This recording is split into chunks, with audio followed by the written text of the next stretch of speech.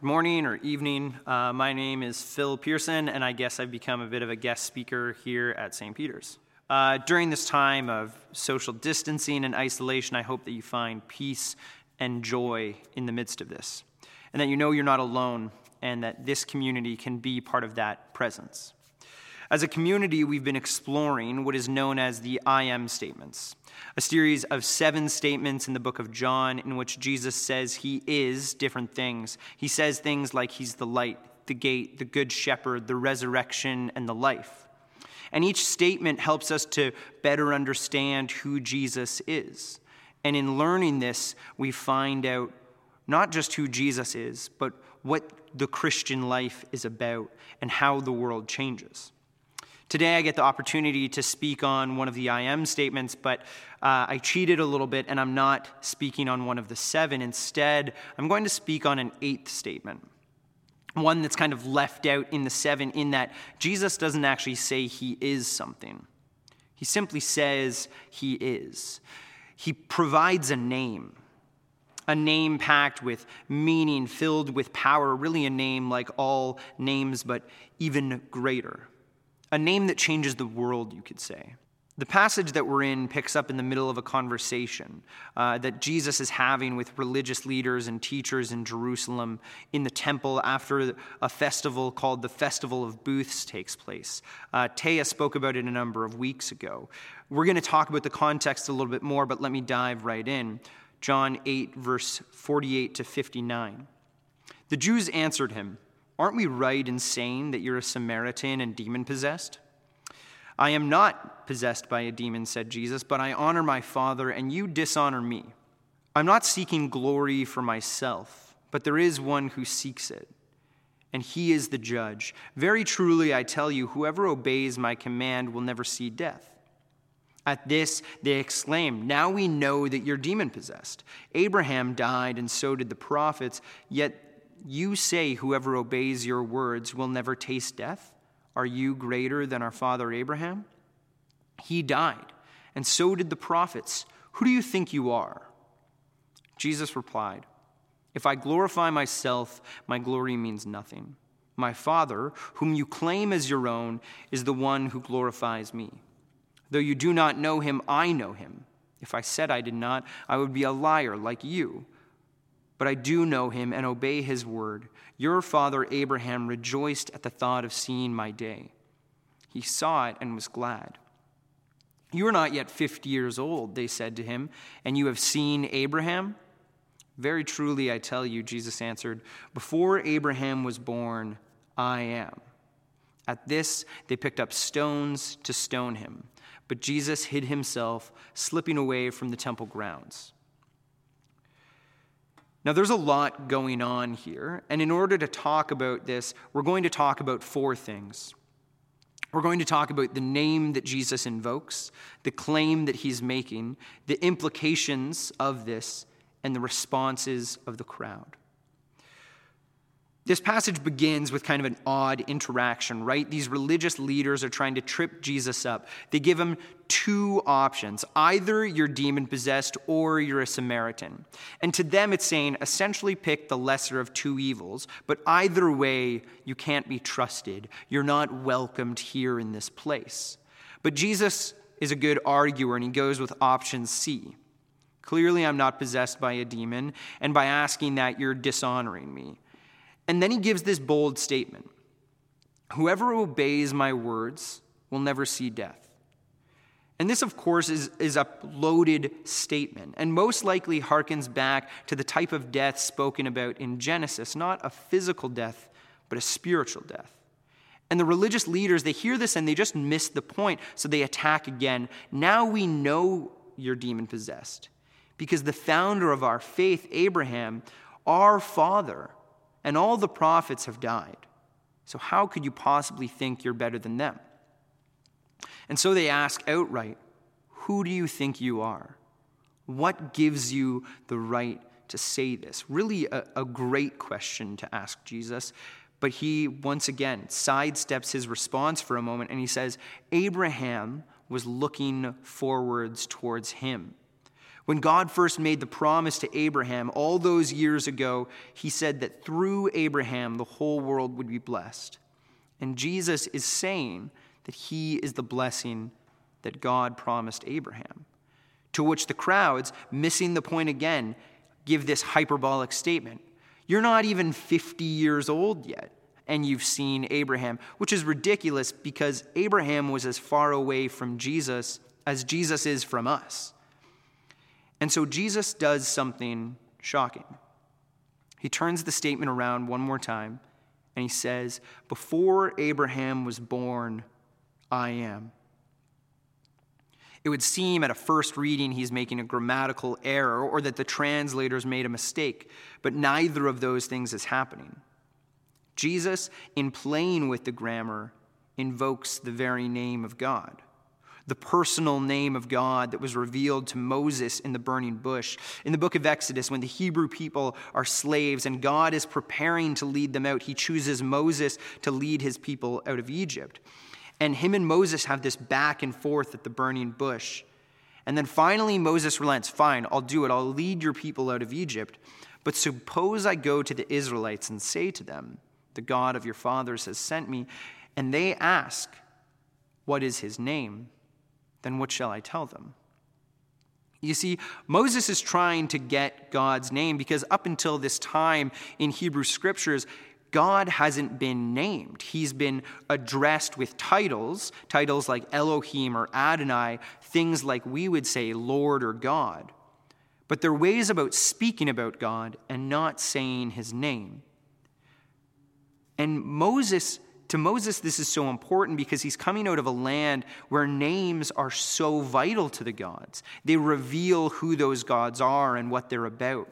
Names like Osiris, which meant mighty and powerful, or Horus, the one who is above. And as Moses is encountering God for the first time, he's trying to figure out, who is this God? So he asks the question, what is your name? And God responds, I am who I am.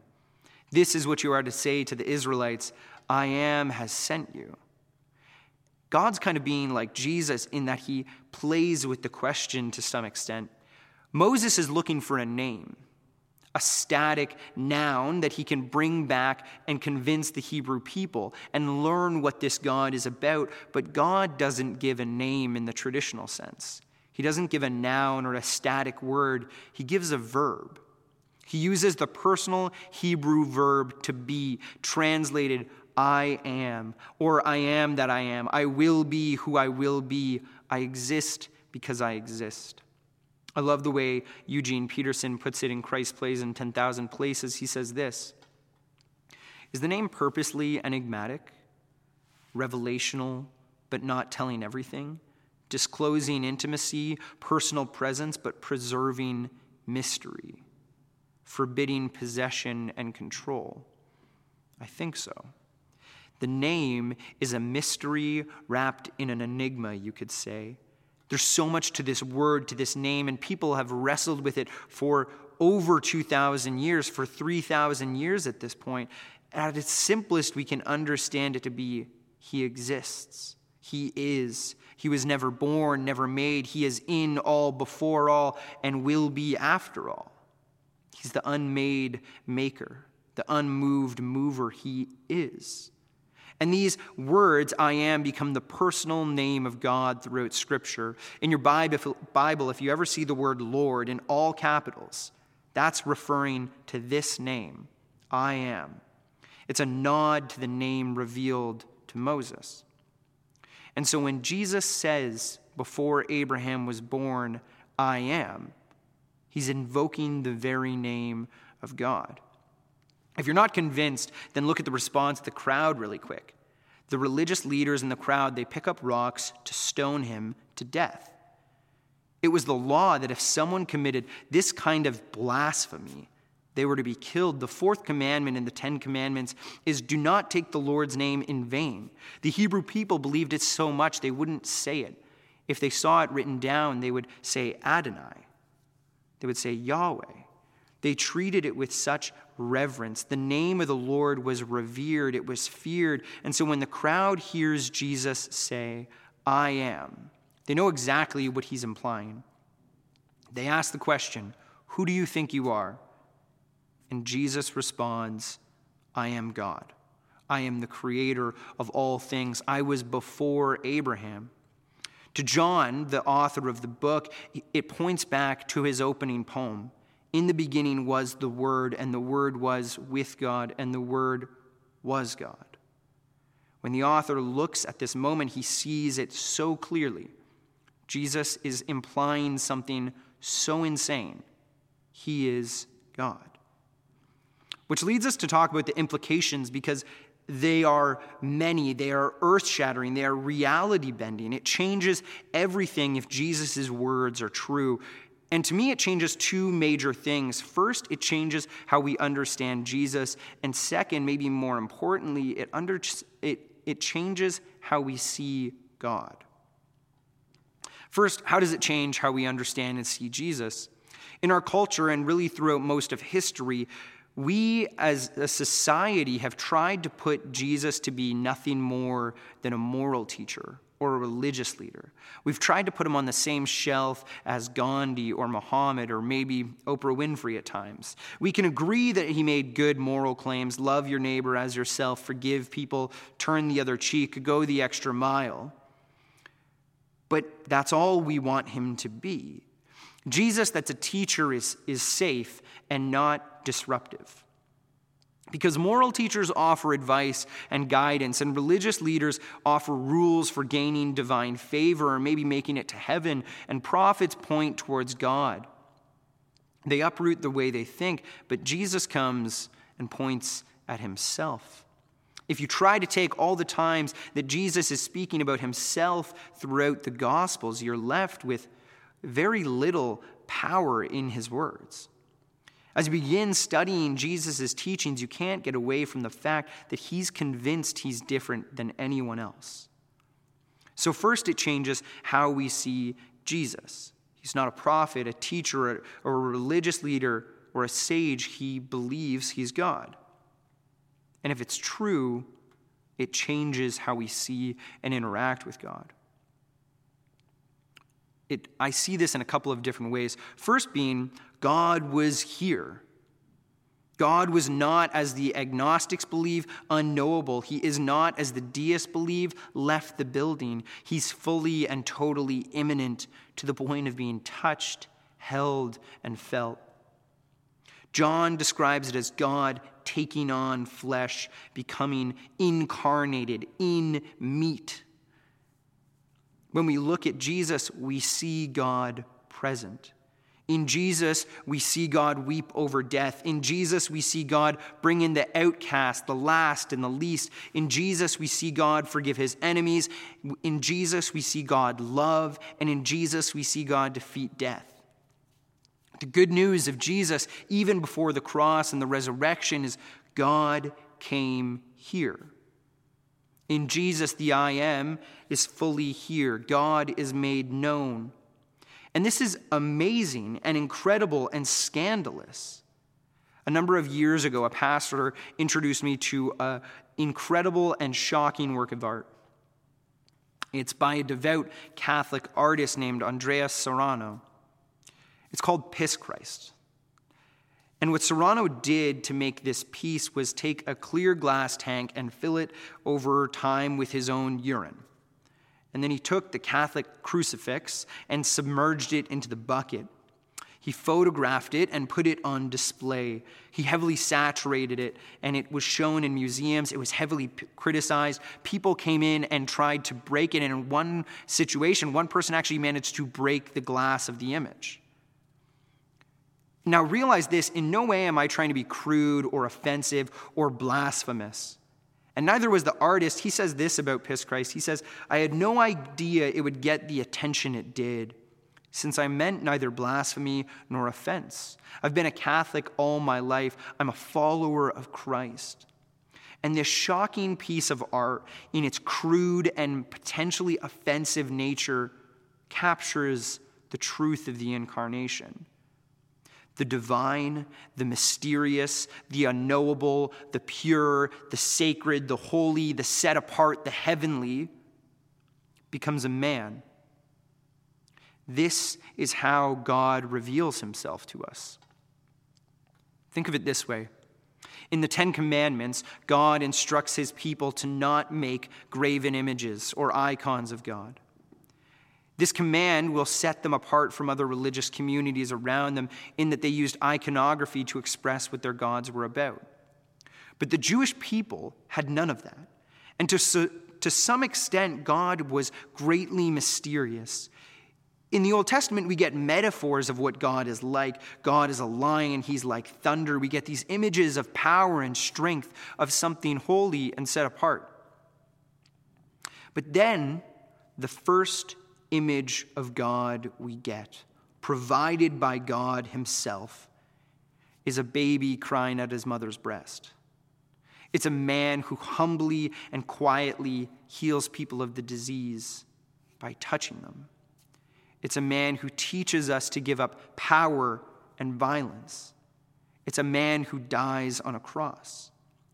In Jesus, if Jesus' words are true, God completely changes our understanding of himself. We don't see a God of power and of strength, but God reveals himself in weakness and frailty. If this upsets you, maybe you don't see the full scandal of Jesus yet. Maybe the weight of his skin and bones hasn't yet sunk in, but if you believe that Jesus is nothing, if you believe that Jesus is not a fairy tale or a myth, then he has to be a man that bled and peed. If Jesus' claim is true, then God, the Almighty, the Holy, the set apart, the divine, chooses to reveal himself in weakness, in the frailty of a man's bones. It forces us to look at and see God differently. I'll ask it this way. Is your image of God a God who chases after power?